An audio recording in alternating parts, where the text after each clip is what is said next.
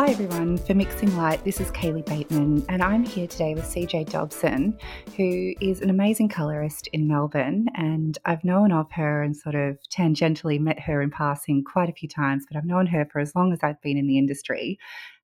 She's a absolute pillar of the Melbourne community, and she's been colouring for 15 years. She's originally from Wellington and moved to Melbourne early on in her career and worked at Digital Pictures, which is where I first heard of her. She was doing really cool things, working at DigiPix, making great music videos and colouring under the 6 senior colourists there, and sort of building on the knowledge that she already had from freelance colouring in Wellington and then in Melbourne.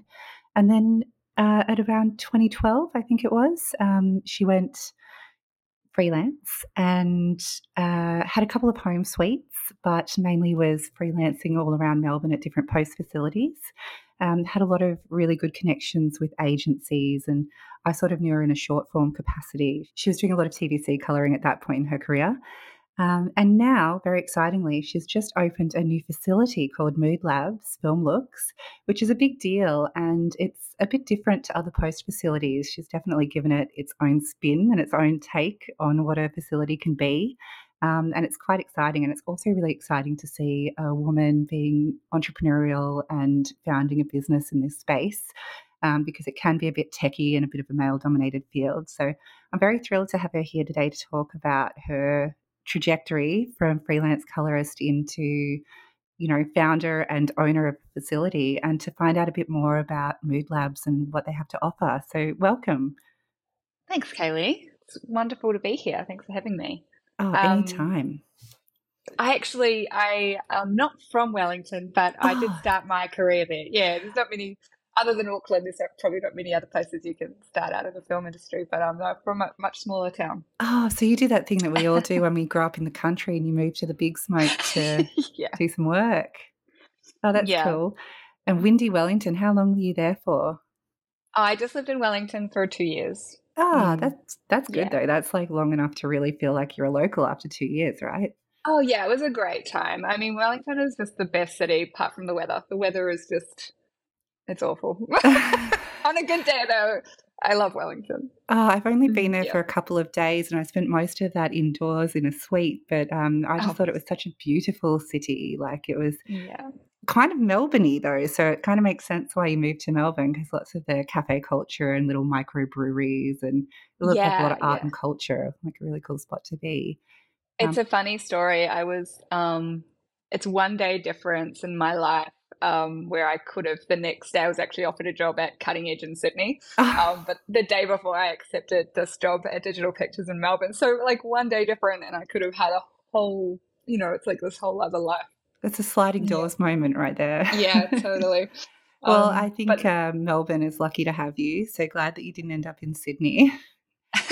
Me too. I love Melbourne. We have this amazing community of colorists in Melbourne.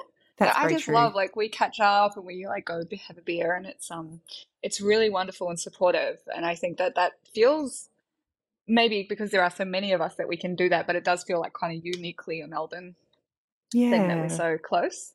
Yeah, I really love that actually, and I often see that from afar, because I was Melbourne-based for a short time and now I'm Brisbane-based, and there are actually people who've travelled down to Melbourne to do the Colourist catch-ups who are Brisbane-based. So, I Angela, think it's kind of the envy of Australia really in terms of that community. How lovely. Yeah, we should have more, like maybe like set ones for, for all of us to kind of get together as well. Sometimes there's ones in Sydney, but oh, definitely. And I think that kind of cross-pollination that we don't really get as much now, and I think we're going to return to this idea, but when there were those big facilities and you could have multiple colorists working there at the same time, full time, and you could have multiple people in support roles coming up, we miss that because we haven't really had that for a while. So having those social opportunities to get together and to just have a chat about, this crazy thing that we do, such a lovely and unique thing. Just be alongside your peers and connecting. It's so important. And I think that's really true for me and for yourself as well, having been in a bigger shop. I remember sitting around, and when it was quiet at Digital Pictures, and there were 7 of us. I remember this one day, 7 colorists sitting in a room. It was so great just to be able to kind of like chat and talk about our processes, and for me to be able to, as someone a little more new to the industry, connect with those, all those guys and see how they work was so valuable. Um, and I know that the other freelance colorists and colorists who have like smaller shops as well here, like we all really crave that. So that's why we do Definitely. I catch mean, I'd up. love to actually ask you about that. So moving from that, seven colorist shop to Yeah. freelancing, was that a bit of a shock to the system? I was so ready for it. I think when I got to digital pictures, it was busier, and over the course of 3 years, it really quietened down to the point where we weren't really um, permitted, I guess, to like go out and even like seek work because they were transferring ownership of the business. Like we were basically shutting down, and I think I can say this because the business doesn't exist anymore. But I know they were hiring people for fear of them being competition. So it wasn't because we had enough work. And as the non-senior, like everyone was senior, and then there was me. I kind of got the dregs. And so by the end of my 3 years, I was so ready to get out on my own.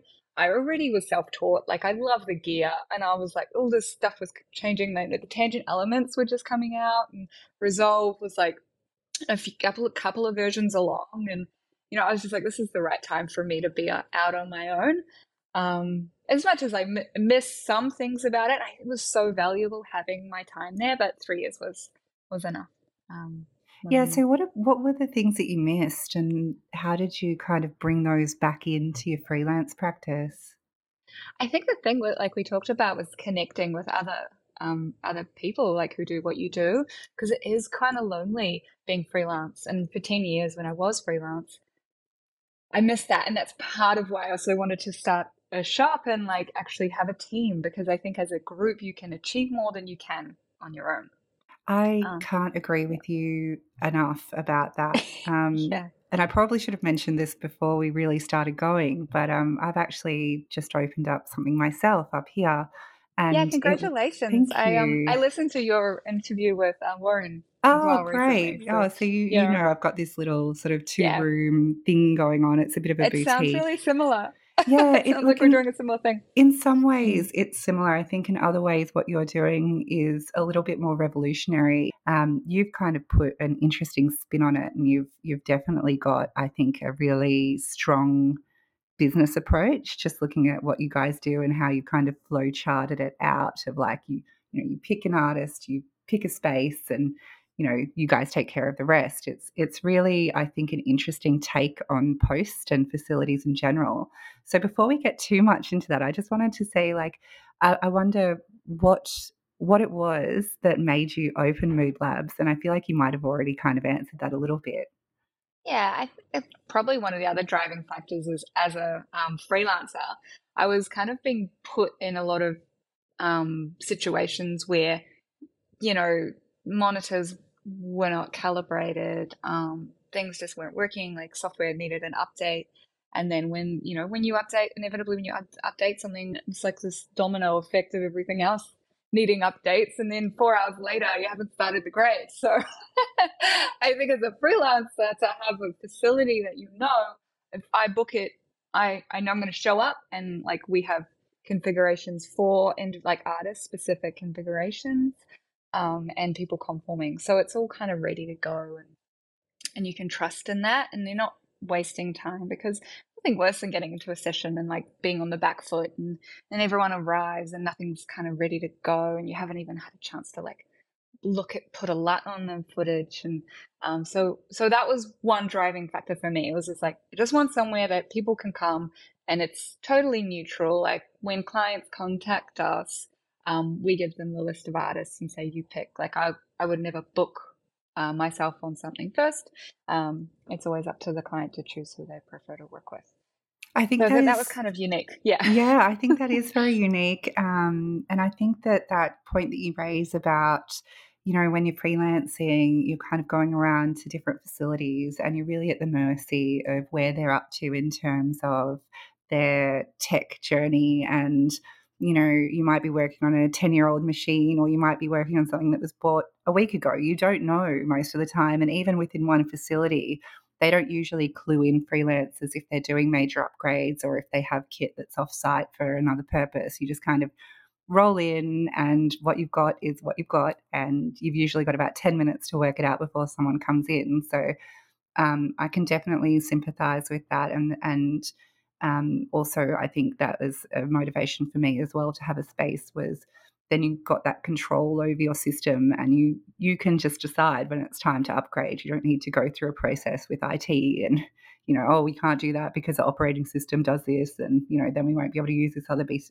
of gear, and it's a Yeah. nightmare. So There is something really exciting about being a new business and being a small business, and you can be a little bit more nimble about, you know, the trends in the industry, and you can adapt and change. I mean, we're so on the cusp of like, I feel like everything moving online, where all of the cloud-based workflows are something that we're really developing and looking at, and being able to like get ready for that, and be ready and not be in a business where you've like invested tens of thousands of dollars in like storage and Exactly. You don't have to write emails to the board to say, look, it's time, we have to bring in this new bit of gear. And they'll say, but we just spent 100 grand only 15 years ago. How is that not still good? yeah, So it's great yeah, that you've got that ability, and you're only really beholden to yourself there, and you can say this is how I see things moving. That's where we're going. yeah. It's interesting that you raised the cloud, because I did notice that you've got a cloud-based dailies offering, which is really interesting, and I'd love to hear more about that. Yeah, so we're still in our development phase. We're kind of at the moment offering it to basically small projects, ones that we kind of already have a bit of a relationship with the clients as well, and we're testing it. But essentially, the idea is, I'll give you a little bit more backstory because I was a telecine operator. When I was at Digital Pictures, most of what came through, the facility was graded before it went to offline. And then when everything sort of transitioned into digital, we like lost this step in the chain, and people for years were watching everything in log and getting used to it. And it's a human it's human nature to get used to something, and your brain sort of switches at a point to think that's reality. That's what that's natural, even though Mm, it's log, which is like super far from natural, right? mm, Um, so I think a lot of colorists have had that experience where we're trying to get people you're in a final grade, and people are nervous about these transformations that are happening, and they end up kind of watering it down and bringing it back to pretty much close to the offline. So my mission with Move Lab is to sort of shake that up, like change it back to what it was. But because of cloud workflows, we don't have to be so bookended about it. It doesn't have to be like everything has to be graded daily. It's like having a Fergus Halley in a van, on set. Like not every production is going to have the budget for that. So why not use the cloud to actually have a little bit more of a holistic approach and be more selective about the footage that you want to be treated? So with the cloud workflows that we're developing, for example, on the short film, they gave me a bunch of references. This is kind of their reference. After the editor made their selects, I got them to output an XML for me, like just a rough XML. It doesn't need to be tidied up. It's not like a conform. It's just a selection pool of media. We gave all of that media the treatment, really basic grade, nothing, no secondaries, just primaries. And then they've been sitting with that for a couple of weeks, and then we checked in with them and said, what do you think? How's it feeling? The director was like, I'm pretty happy. The cinematographer said, what if this scene felt a little more like this? And so we jumped in, we grabbed that scene, and we gave it a different look, another version, and we updated the media pool. So it's like a bucket, and then the editor syncs to that.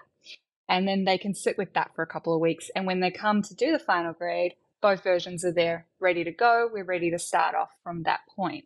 That's the concept. We're not ready to fully roll it out yet, because like constantly the technology is changing, and we're trialing different applications, because there's still a couple of little pain points, but That's the concept, and that's where I feel like the industry is going to go there.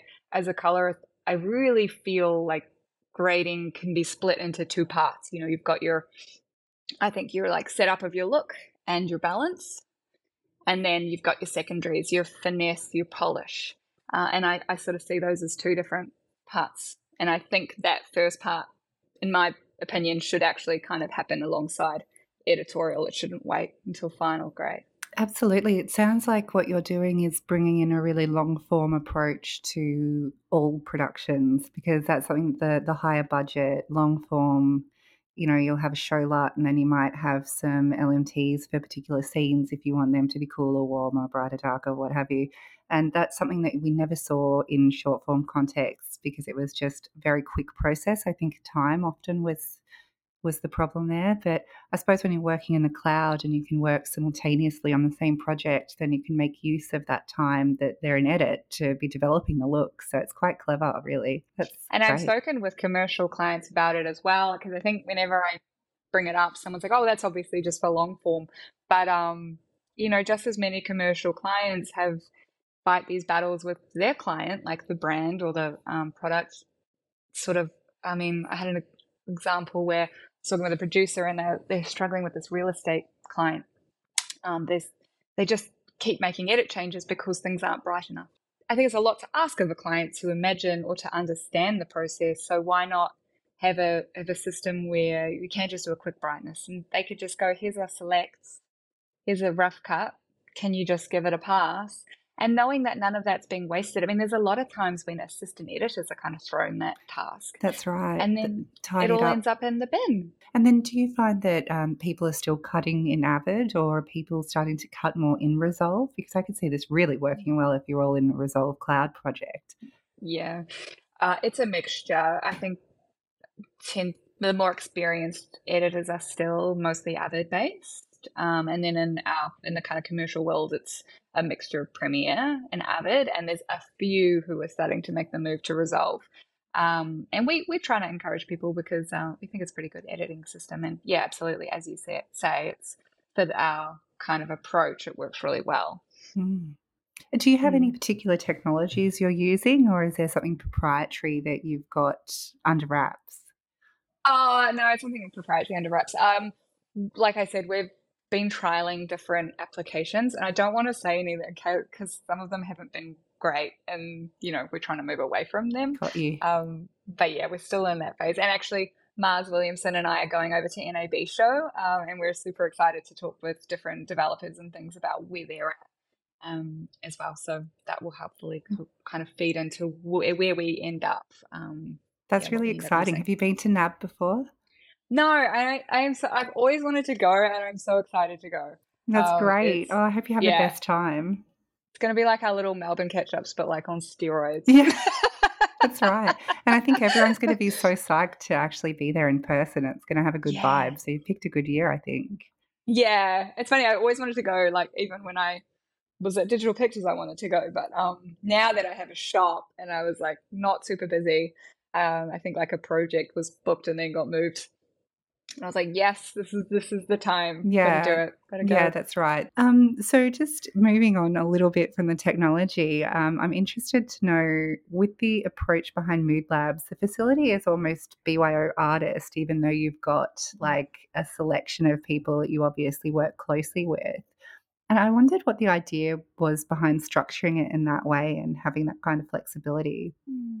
Yeah, I think I wanted to have a point of difference. I didn't feel ready or really, I don't really want to be a post house because I want to be on the tools and I want to be working. And if I can have a nice space, and we've got 2 rooms, if it gets booked up with other artists, then that's wonderful. I can pick up some freelance and go and work somewhere else, or have some time off, which is also nice. And I think there's, particularly with the lockdowns and stuff, there's a lot of clients going directly to their artist. And so it's sort of targeting that market where they don't necessarily want to go to a full boutique post shop, but it's like it's between freelance and a boutique, like a full post service place. It's somewhere in the middle there. you still get all the nice sort of treatment of being in a facility, but it's a little bit more flexible. Mm-hmm. Yeah. Yeah, so the scenario would be then like a client approaches a colorist directly and says, I'd love to book you for a grade. And they say, well, you'll want to attend and the client's going to want to attend. So, we'll have to go somewhere nice. Let's book a lab at Mood Labs and off you go. And support-wise, do you have sort of, those bells and whistles, someone brings in the coffees and all of that? Yeah, because that's hard to do from home. Yeah, yeah, and it does make a big difference when you've got. I mean, sometimes on commercial you can have over 10 people in a room, so having somebody there to make sure everyone's feeling looked after Absolutely. and all No of one's that going to help. approve a grade on an empty stomach. It doesn't happen. Sometimes it's good to distract them too with some treats. Yeah. That's so true. Get some work done while they're eating. Yeah, yeah, yeah. What was the inspiration for the look and the design? Because it's really quite gorgeous what you've done with the space. Oh, thank you. Yeah, I had a very clear vision of the kind of aesthetic. It's really fun. People have started, referring to things as being very mood lab, which I just absolutely love because it's exactly that. Like, I wanted it to feel moody, um, but also have a playfulness and a brightness. So the branding has a lot of color. Like, our brand color is holographic. Like it's just every color.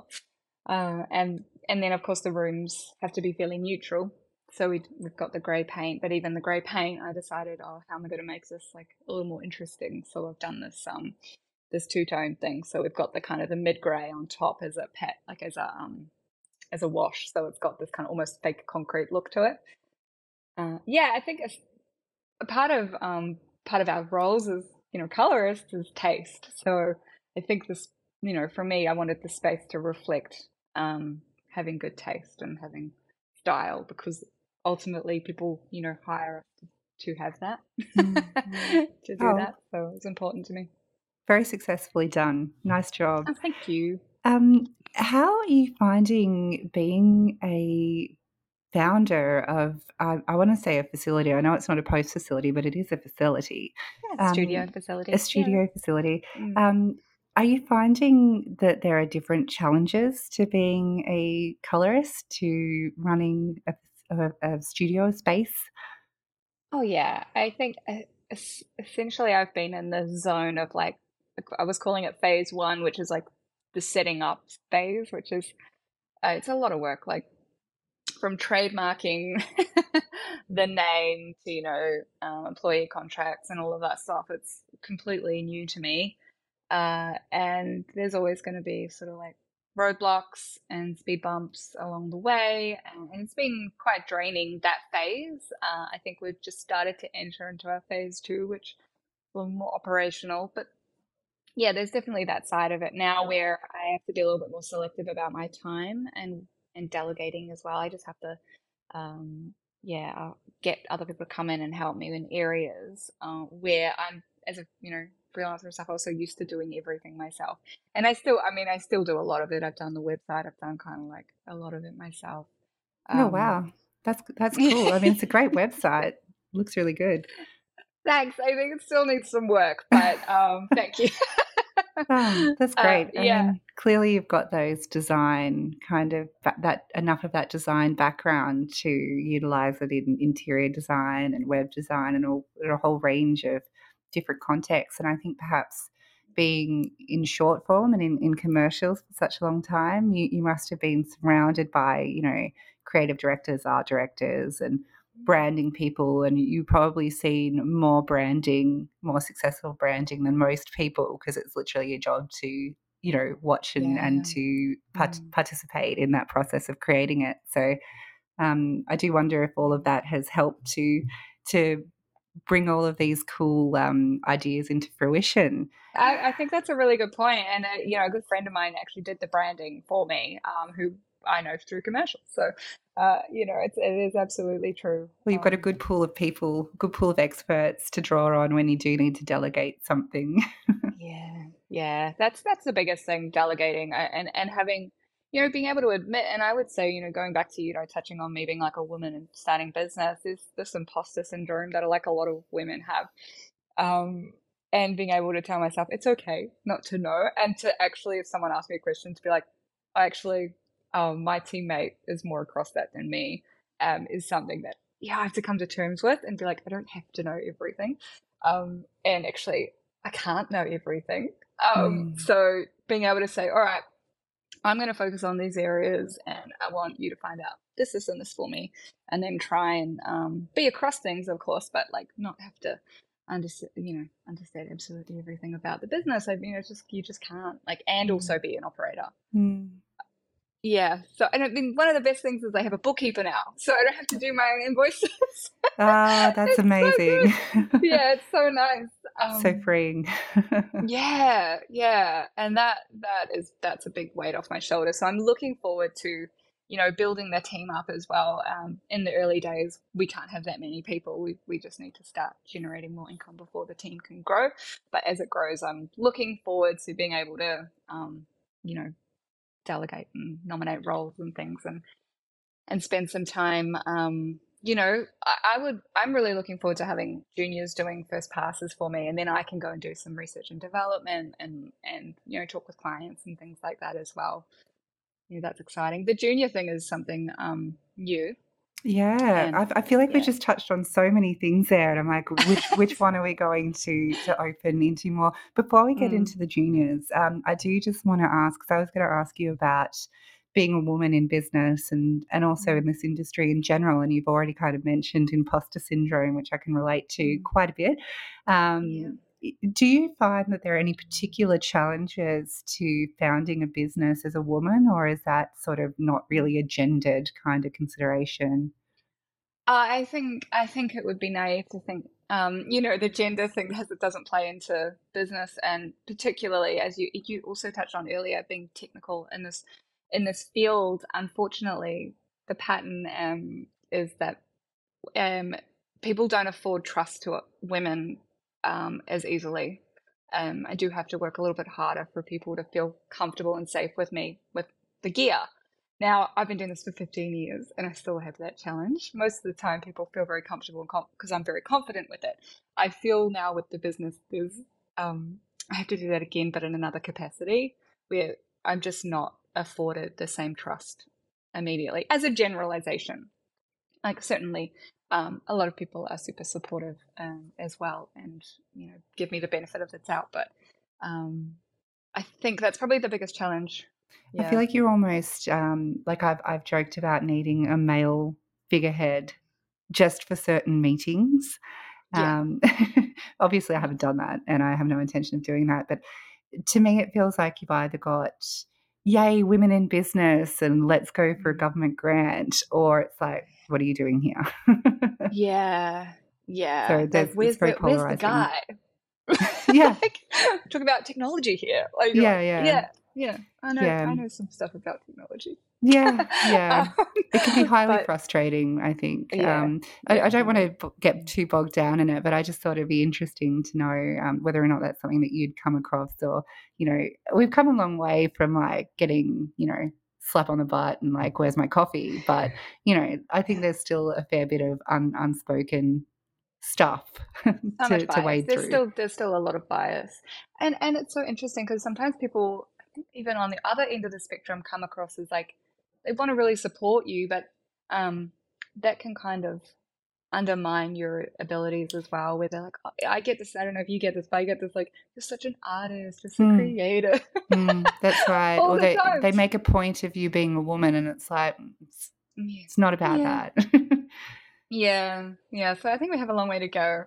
I Mm, do think it's important to, and that's another reason why I was like, I have to do it. I had other people approach me to partner or to join their business or whatever, and I was like, no, there's no women with their own shop here in Melbourne. that's As true. colorists, we Mm, have one facility, Mr. Fox with Flick, who's a flame artist. She's a co-owner, but other than that, really, I can't think of any other space where women are running a post shop or mm, like a color grading studio. So that was important to me as well because while I don't like to focus on gender, Mm. it's there, you know, it's part of our experience, it's part of the challenges that we face. Absolutely. We can't And get it's away from it. important to acknowledge it. Yeah. Yeah. And to be like, no, I'm going to take up this space. I deserve to be in this space. Um, to talk to that imposter syndrome, which comes from all of those questions that you get Mm. from people. I have memories of like being in digital pictures and being the most experienced person on the luster across resolve conform. I like basically ran the kind of conform side of the TVC department at Digital Pictures. And I would be saying to a client, all right, there's a problem here, whatever, and I would explain it. And their eyes would dart over to the guys in the room Yeah. every time. And they didn't have as much knowledge as me, but Mm. every time you're faced with that and it affects you, yeah, it does affect you, but you have to push through it, I guess. Absolutely. And that's another reason why at Mood Lab at the moment, you know, I've got Mars with me, and the rest of the team are all women as well. That wasn't really intentional, but there's something to be said about people having the similar experiences and understanding, and then being able to support each other through those feelings of, you know, that imposter syndrome feeling, and then recognizing that and being there to support each other because it's something quite unique um, Oh, I couldn't to agree certain with you people. more. I couldn't agree with you more. I mean, Yeah. that's just, I think it's wonderful. And Mars is great. You've mentioned her a couple of times. I Yeah. spent a very short period of time with her in Sydney at the start of last year. She came up to help on a grade that I was in, and she's just amazing. She's Yeah. just She's great. Like, awesome. she came into a grade that was already well and truly underway, and she just hit the ground running and clearly knew exactly what she was doing, and was an absolute pleasure personally to be around. Mm. So she's a good pick for your team. Yeah, she's awesome. And yeah, we're stoked to have her around doing that. You know, I think like being like having women running businesses and women being like on the tech, on the tools is really important. And for me, like being able to take up that space and be in that space is something like another really important thing to me. I mean, I know it's hard. People go, "Oh, you're playing the gender card," but quite frankly, like I don't have a choice. Like it's there, It's and I kind will of tell been you, played already. it's been played, and I can tell you that us being all women is serving against us more than it's serving for us. That's Unfortunately, right. Well, still, I don't mean to say yeah. that's right as in it is, but like, if you think about playing the gender card, it's sort of very much from the back foot, right? Like, Oh, absolutely. Yeah. And you know, and that's why it is great because I feel like you've probably had similar experiences to me, and I think it's important that we communicate and that we all know we're not alone in mm, that. It's not like, yeah. yeah, I think it's really interesting because I completely sympathise with those moments where people would be looking towards a man in the room to sort of validate a technical direction, or even, I've had people just straight up say to me, "Oh, I assumed you couldn't do that." We were talking about setting up port forwarding or something for a remote grade, and I was like, "All right, well, we just need to do this and this," and they're like, "Oh, I assumed you couldn't do that," and it's like, just say it straight to my face. All right, then. Well, at least we don't have to, guess about what you think. It's straight out there. But it is something that we're going to come across time and time again. But I think that there's multiple ways as well to be proficient. And I know this isn't an interview about me, but, I feel like there's kind of a couple of cliches of like either you're on the artist side and you don't understand the tech, or you're super techie, but you're not particularly crafty. And I think that, just like there are completely different lived experiences of anything that's normally in binary opposition, I think that that there are different ways to be technically savvy and creative and artistic and craft based at the same time, which, we're always going to find our own point on the continuum. And it's just about people learning that it's not black and white there. No, it's a spectrum. Mm. Yeah, and for people to learn and be educated that you shouldn't look at someone and make a judgment based on their age, their gender, their background. Like all of that needs to just go. And it's what they're used to. They're used to, I Mm. mean, I still see, you know, pages of colorists and like 90% of them are guys. Mm. More internationally, we probably have a bit more of a balance here in Melbourne, but um, It's just Gets a what bit people are used boring. to. And I go to events and people are like, "Are you a producer?" Yeah. Like, Yeah. okay. Yeah. Jeez. uh, Have you had any resistance or any feedback from any other post facilities or anywhere that like a full colouring offering kind of facility since you've opened Mood Labs? No, and it's actually been on my list of things to do is to reach out to them and talk to them a little bit about what we're doing here. Because I would love to, in an ideal world, collaborate with other post houses and think of us as like a bit of an injection of color, and particularly with our cloud-based stuff, it doesn't need to be even necessarily at our facility. Um, so I am hopeful that we can collaborate and we can work together. Uh, in fact, and we've come close to having other post facilities that have overflow and they need to book a space. And so we're here for that too. Mm.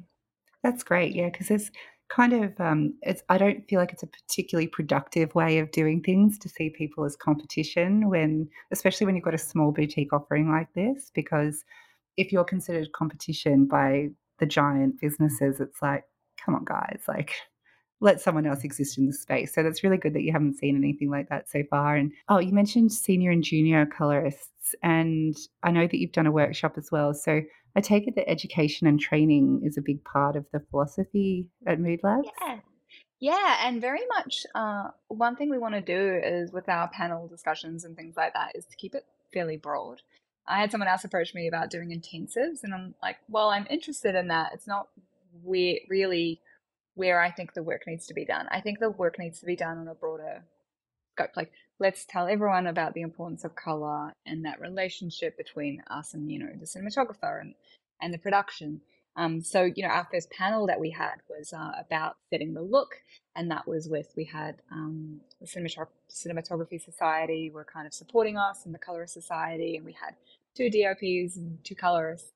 Fergus Kelly was on it with me, and Mars was moderating. So we had this like fantastic conversation about setting up the look. What is that process? What does it look like on different productions? And it was more conceptual. Like I want it to be accessible. I want producers to come along and understand what we're talking about, and I want directors. We had a lot of directors there, and I feel like there's a lot of education to be done in that space, and that's where Mood Lab kind of wants to be kind of doing videos, whether it's online or whatever it might be, just little snippets to be like have some insight that's on a more broader scale, like for the industry and beyond.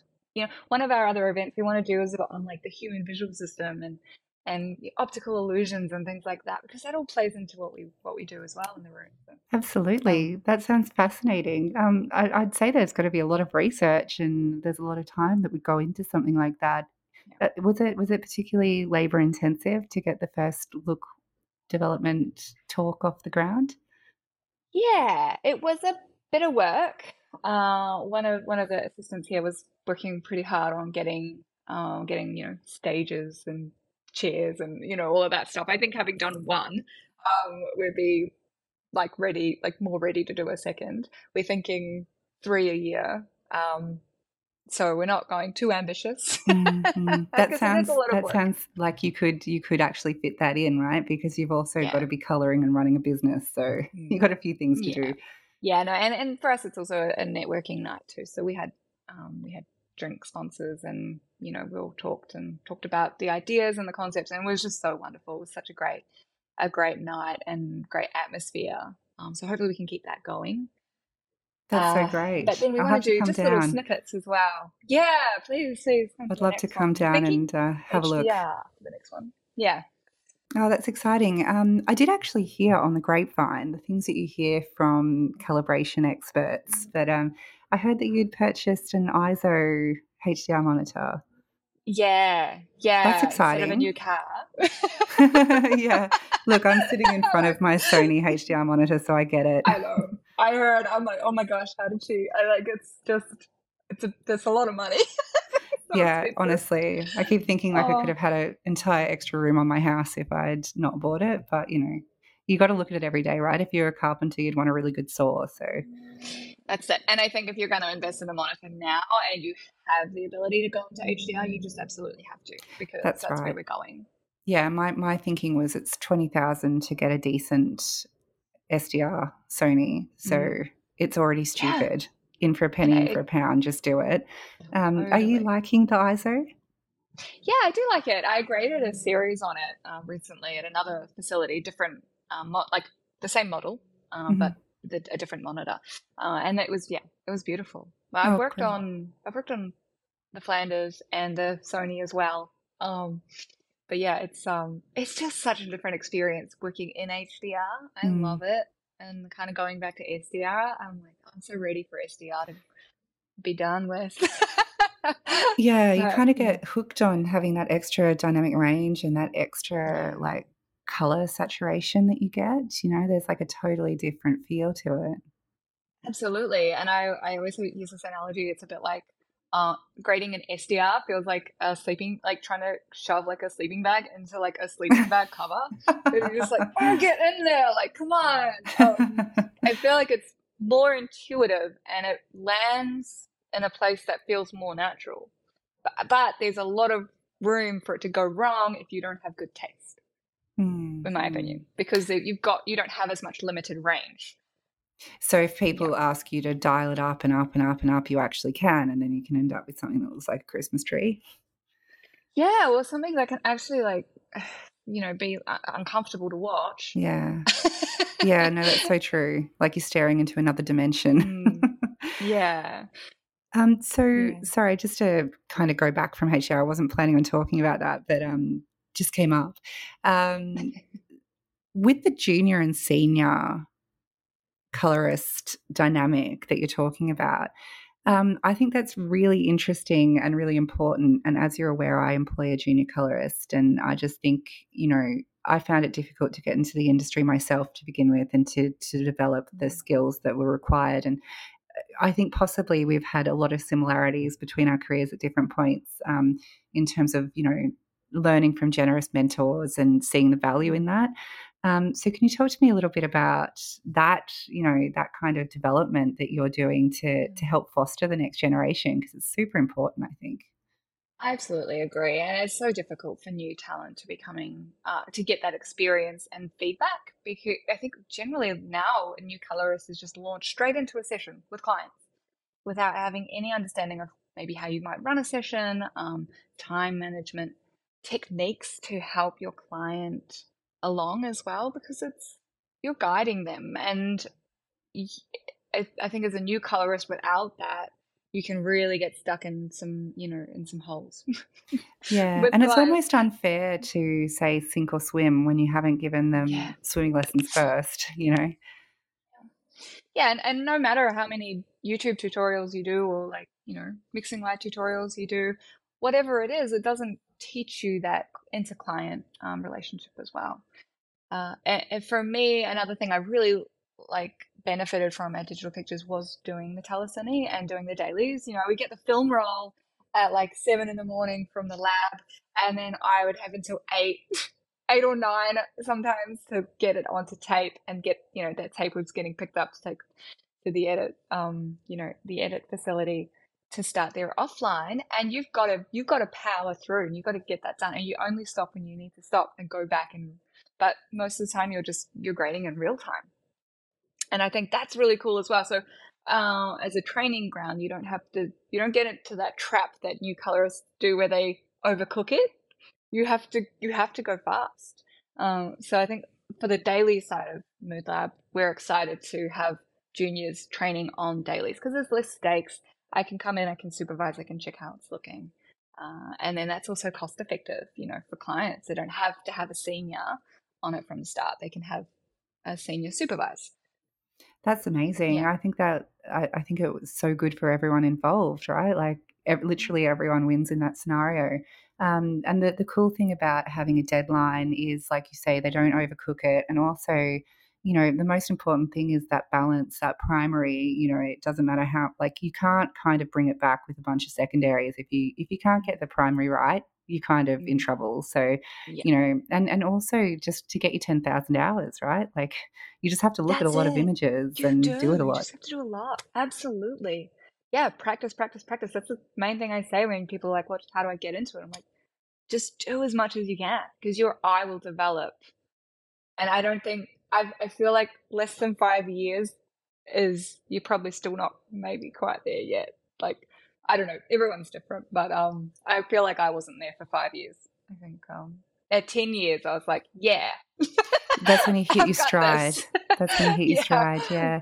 Yeah. I've got to say that was me as well. I didn't know if I was particularly slow or not. Like it did take me a very long time. I think it was also a bit of a patchwork for me. I didn't sort of have one person sort of teaching me their way of doing things, which I think maybe you get a bit quicker because you've only got that one approach, but maybe in the long run you miss out on some of the diversity as well. Um, yeah, sorry, that's a bit of a tangent, but I love that you're doing that, and I really feel strongly about it. And it's just great to see that role coming back because it was very saddening to see when the major facilities were shutting down. The sort of mid levels who rose up, they would get juniors in for conforming and things like that, but they wouldn't necessarily be learning anything more than just how to get it in as sort of quickly as possible, and then they'd be booked on something else, like, for a different department even. So it sort of became like a technical part of a role as opposed to an apprenticeship model. And I think if you don't get a chance to apprentice, you're not really going to be any good. You kind of can't sprint to the end there. You have to kind of just do your time, right? So, yeah, really cool that you guys are doing that. I wanted to chat to you because you've mentioned a few long form jobs, but I've always known you to be really prominent in the short form space. So, can you tell me a little bit about moving from TVCs into long form, or were you always doing a bit of long form and I just wasn't aware of it? No, you're absolutely right. At Digital Pictures, it was very much you do long form or you do commercials. There was no crossover. Actually, no, that's a lie. Adele Rafferty got to crossover, but I think she might have Ah, been the only colorist. right. And she was doing a series with a TVC director who she worked with a lot. So, but the mentality there was that we were very very different, different departments, which I never really understood because I think it's still the same craft. Sure, you have to work at a different pace, but um, it's a different, you know, it's not that all that different that to think, oh, well, like you can't do long form if you do commercials.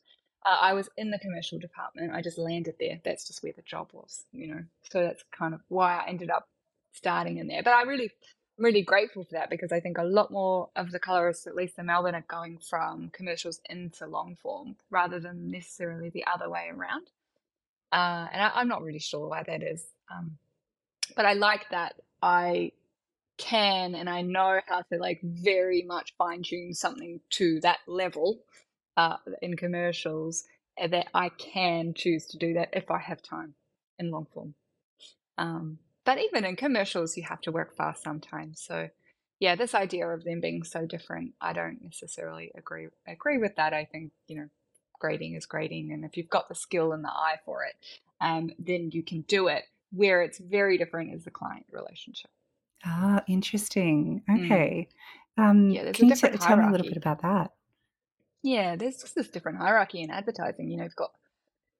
You start with your production company. So if you're lucky, you'll get a cinematographer in the room. You'll get to have a chat with them.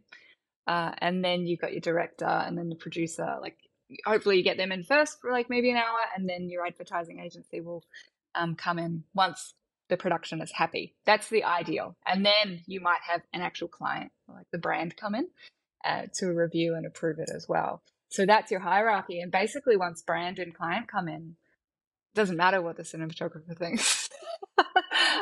So you're whereas in long form, the cinematographer is king, right? King, queen.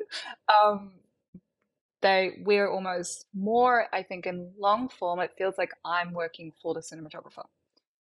It's a slightly different relationship, I think. Yeah.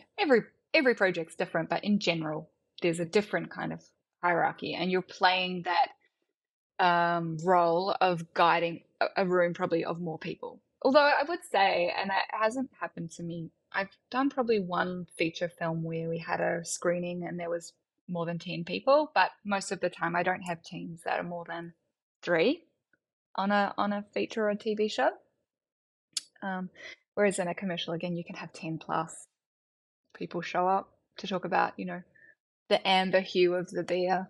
Yeah, Silly. absolutely, absolutely. Oh, that's fascinating. Um, so really it was just for you about taking what you already knew and using it in a different context as opposed to any kind of, it's not like they said, oh, well, in long form we have a different colour, somewhere between purple Oh and yeah, green. yeah. Oh, I guess there's different color spaces. I suppose Sure. like Oh, it's yeah. P3, Okay. Yeah. but Yeah.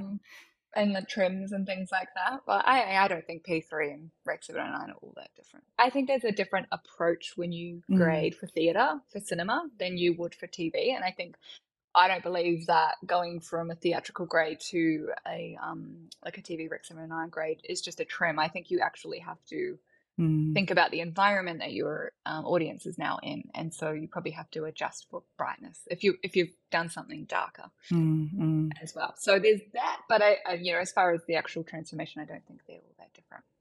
Well, I've seen Not some like HDR. really, really great grades coming out of colorists who had sort of been pigeonholed in my mind as being short form, like yourself Yeah, and Fergus Rotherham and Matt Fez. There's been some yeah, really cool crossover, and I like to think that we're at a point where we can do both. So here's hoping, because I think they're just yeah. both really great for different ways, for different reasons. Like I wouldn't want to have to choose. No, me too. I love the balance. I Mm, think last year I was doing so much long form. I was on this 8-part series, like 1 hour episode series. That was just a wow, huge it's part of big. my year. Yeah, quite a big show. And I was just never available for any of my commercial clients. And I'm like, please Mm, remember that I still do commercials. mm, I mm. like them. I I, just I wasn't actually available. I actually think that might be one reason why people do tend to gravitate to one or the other because of the pace. Mm, You might do maybe 4 or 5 features or series in a year, but you might do thousands of commercials. mm, And, clients want to work with you, but if they'll get frustrated if they can't. And so they might form relationships elsewhere and you kind of end up on somebody else's books. Um, yeah. did Yeah, so it's a was bit of a that cycle there. it? Yeah, there Mm. is a bit of a cycle. Did you find that most people were pretty understanding though of that 8-part series and just said, "Oh, cool. When will you be done?" Or Well, the thing is too, it was kind of like spread out. So occasionally oh, I would great. be available, but it would be very much like someone's like, "You're probably not available, but are you?" And I'm like, "I actually am," and that was amazing. But that wasn't that often. It was more the other case.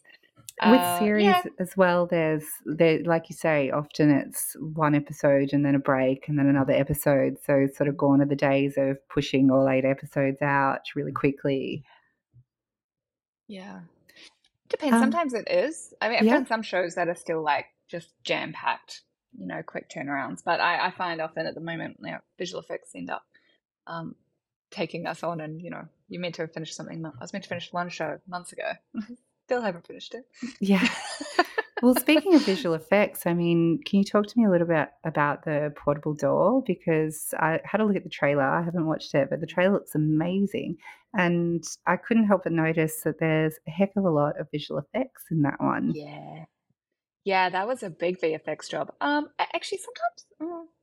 No, it was big. I was going to say sometimes some shows and films can feel really VFX heavy when there's a lot of fantasy elements, and then Mm, some of the more mundane stuff that you're like, there's no VFX in that. It has more, that's so and you true. have to work harder to kind of blend all that stuff in when That's it's so more true. like reality.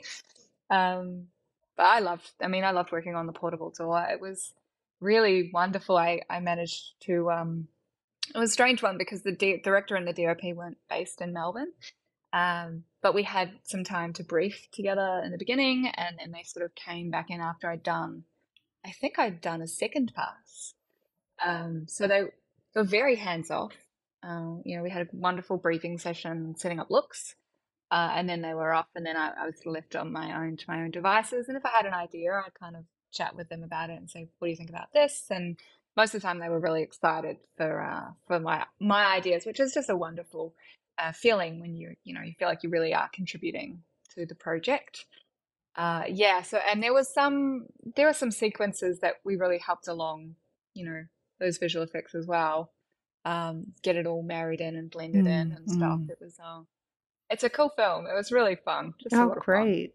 Did Mm. you did you often have the visual effects in the conform when you would begin an when you would begin a scene, or would it be a matter of, grading the plates and then seeing what the visual effects ended up looking like and then potentially tweaking to fit them into the world? Yeah, I think the idea going into any feature is to get those VFX in before the grade, but that does not always happen. So yeah, the idea was there, but no, there were some big holes when we started, and then of course there's a bit of a break there, and we come back once the VFX are done and do that final pass. So yeah, there were some big scenes uh, that were kind of, I think they were on green screen. Oh, kind of, gosh, it was a while ago now. Some of these projects you do ages ago, and then they're like, I don't know why, but it took a while for it to come out. I was like, where's this film I graded? When you do a green screen shot or a green screen scene, I'd be interested to know whether or not like de-spill and things like that coming back in visual effects completely change the grade, or do you find that you can actually grade those plates? Like, because when it's a completely green screen or a completely blue environment, there's a heck of a lot of spill. Yeah, yeah, the day spill definitely affects the environment. Sometimes more than other, depending on the, of course, the environment. But no, I had to on a recent show, there was a piece of wardrobe which they should not have put on in front of a green screen. It had a bit of teal in it, um, and the D-spill like completely took all green out of that um, element of wardrobe to the point where I'm like, and because the rest of the piece of like it was a jacket, and the rest of the jacket was blue, and then this piece that was more meant to be teal had turned blue. So there was no way other than masking and tracking this, panel for me to then match that across the whole episode. And so I had to go and I had to wipe out that teal part of that wardrobe. So sorry, wardrobe, but Oh, no, so it was I actually changed it. quicker to take it out of the whole Yeah, episode than it was. Wow, it was okay. way quicker. Mm. Oh, wow. Well, that would have been quite a surgical operation. Yeah, I mean, I don't think I just said this is what we're doing because I was like, there's no one's going to opt for me to mask and track every, all the panels on their shoulder and yeah. So, could you tell me a little bit about where you think the industry is headed, the direction that things are going in? Because obviously, starting a new company, you're thinking about what people need right now, not what they needed 10 years ago. I think keeping trying to there's a couple of things right with where we're going as an industry. It's like where do I want us to go? And having conversations with other colorists, like what are their struggles? What could be improved in our industry? And having that experience of doing dailies and stuff gives me like that insight into maybe a better time, you know, uh, and a solution perhaps for offline eyes, as we call them, when people get used to something looking a certain way. So I want to see the industry change in that capacity, but obviously technology is changing, cloud-based stuff. Then we've also, obviously HDR. So, and the capacity of what I want the industry to do, we want to do the film looks and the development and our, we call it grade as you go approach to dailies. But I also see things evolving in the space of, cloud workflows, virtual workstations, HDR. There's even like a little bit of this AI stuff that's coming through, and we have to look at ways that we're going to implement that in our workflows, and not to feel threatened by the idea that uh, automatic grading and matching tools are going to become more prevalent, because I think there's more to what we do than matching, and I think what we consider natural uh, is so relative to our environment, to our perception, and that's kind of the beauty of the human visual system, is it's adaptable, and we can do a pretty strong look without people realizing and affect the tone and the feeling of a project. I love that about what we do. So it's ways of using that new technology to deliver that faster and to more people. Being self-taught, like learning color by myself from tutorials as the beginning of my journey, kind of gives me a really big appreciation for the everyday consumer having access to our tools, and that's why we are a Resolve facility, and that's why I still think it's really wonderful to have that accessible for people, because you're encouraging people to understand what we do and to get involved in what we do as well. And I think that can only help our craft. I don't want to see this kind of gatekeeping that some, the big facilities used to do, where it's like, oh, you can only do this if if you know someone, or if you're fortunate like me to get in the door. But I really pushed my way into that door. So yeah, I think moving with those trends is something Mood Lab, is focused on, and that's our kind of ethos, is keeping things more accessible, more broad, more general, and trying to improve practices across the industry, and not just for high budget productions. Yeah. Oh, that's great. Well, I think that it's going to be very successful, because surely with something kind of as, I don't want to say the word obvious, but something that you really need, right? Like color, you can't get away from it. As soon as you start rolling, there's color on screen. So, just being part of that earlier, I think people are going to get hooked on it once they start to see, oh, we can do this. Okay. Yeah. Yeah, I hope so. One other thing we want to do is archive properly. People don't really archive properly. So that's part of the offering is, can go. We have What do you hot mean storage and by we have cold storage. what do you mean by archive properly? I would say, particularly in advertising, and we often hear of quite big ad campaigns losing all their dailies, all their camera rushes, because someone hasn't archived it. Got you. In any kind of reasonable way. So we want to offer that to clients as well, where that's fabulous. Your dailies can go into cold storage and it's there. I'm not sure at this stage if I want to do LTOs. We'll have it as an option, but I'll outsource that. I don't know. I just want to invest in like new technology. Yeah, LTO sort of does feel like old technology, but I've actually had that thought myself a few times. I've been archiving stuff off to like 10 terabyte drives and going, this might be better on an LTO, because there's nothing worse than having your drive and you've got a duplicate of your drive, and then you've got one in the safe somewhere, and then before you know it, you've spent thousands of dollars on drives, and you're like, probably could have just afforded that LTO deck. Definitely a consideration. Totally, and I won't say I completely won't do it, but it certainly isn't something I'm excited by. Oh, I don't think anyone in their right mind is excited by LTOs. And look, if you are, I don't want to yuck your yum, but geez, almost like get a life, right? Yeah, I mean, I guess it's better than not archiving anything. True. Or putting it on old hard drives, spinning drives, and sitting them in a shelf for years and years, and then going to load them, and of course the drive won't spin. Yes, which happens a lot. It happens so much. Yeah. Oh, well, look, thank you so much. CJ, it's been great having a chat with you. I've really enjoyed hearing about Mood Labs, and I can't wait to see where you guys go in the future. Maybe we'll do a check back in at some point to see how it's all progressed, because you're very new. Yeah, so new. Well, I'm wishing you all the baby best. Company.